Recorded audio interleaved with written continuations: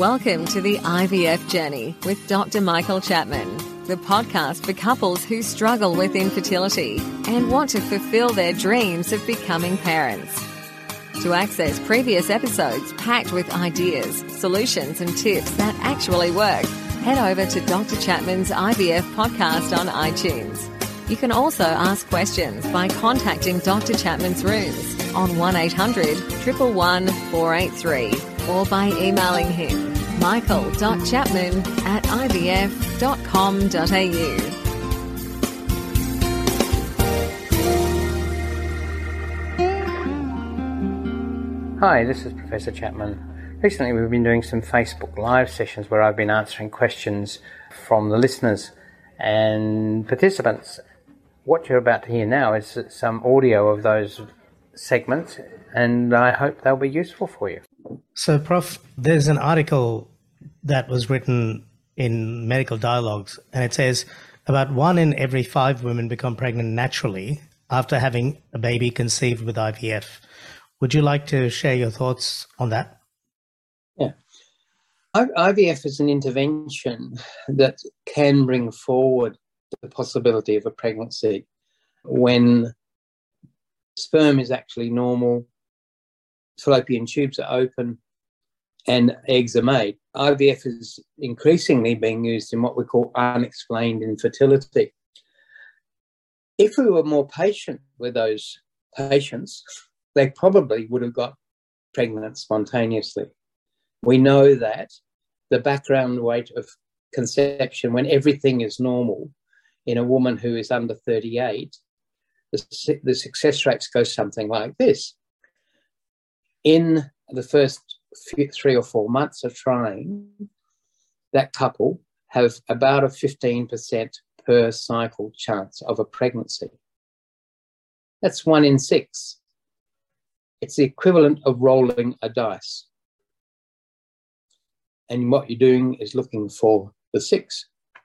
And we've all rolled dice in preparation for our Monopoly game or whatever, and we don't get 6s because that's what random chance does.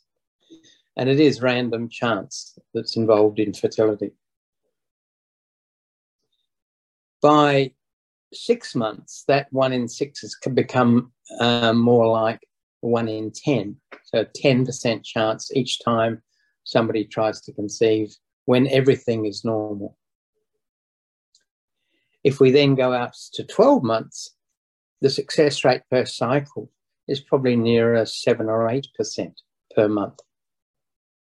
So after 12 months, which is when we say to people, yes, you're infertile, that's the definition, 12 months of trying, it means that 90% of couples should have got pregnant in that time.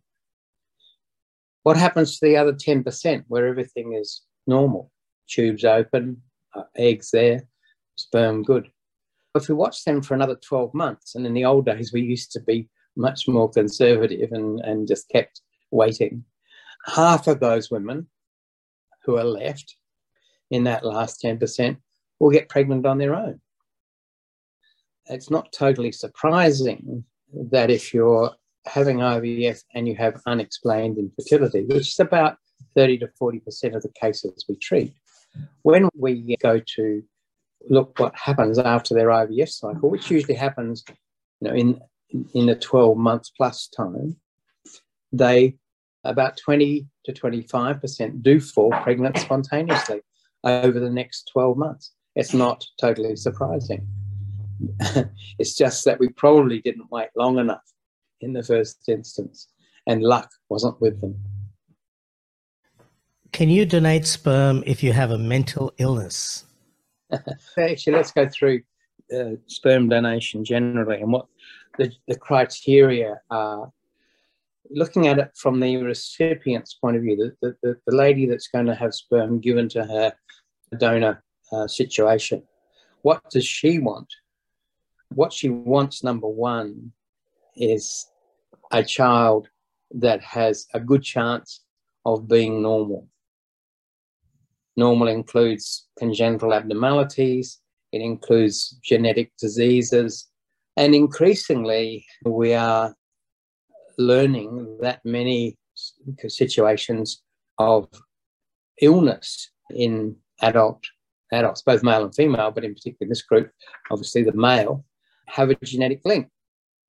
So what we want to do with donors is to exclude those genetic abnormalities or that could be handed down to the child.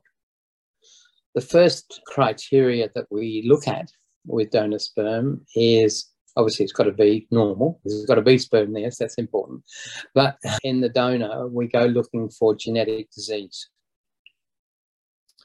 These days, and we're recommending this virtually for all couples who are considering conceiving a child, is looking for genetic abnormalities that might occur.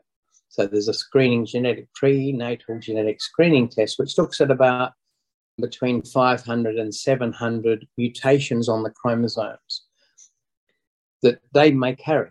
They don't affect them, that individual as such, but if the donor or the male has the same genetic mutation, the combination of two of these abnormalities may produce an outcome which may lead to mental retardation or some congenital abnormality and ultimately early demise. So we want to exclude those. So all donors get that screening. And don't forget that you can access all the previous episodes by going to our website www.theivfjourney.com and select IVF Journey Podcast from the navigation menu. Thank you for listening to the IVF Journey with Dr. Michael Chapman, the podcast which helps couples negotiate their way through the IVF journey, all the way to parenthood. You can also ask questions by contacting Dr. Chapman's rooms on 1-800-111-483 or by emailing him michael.chapman@ivf.com.au.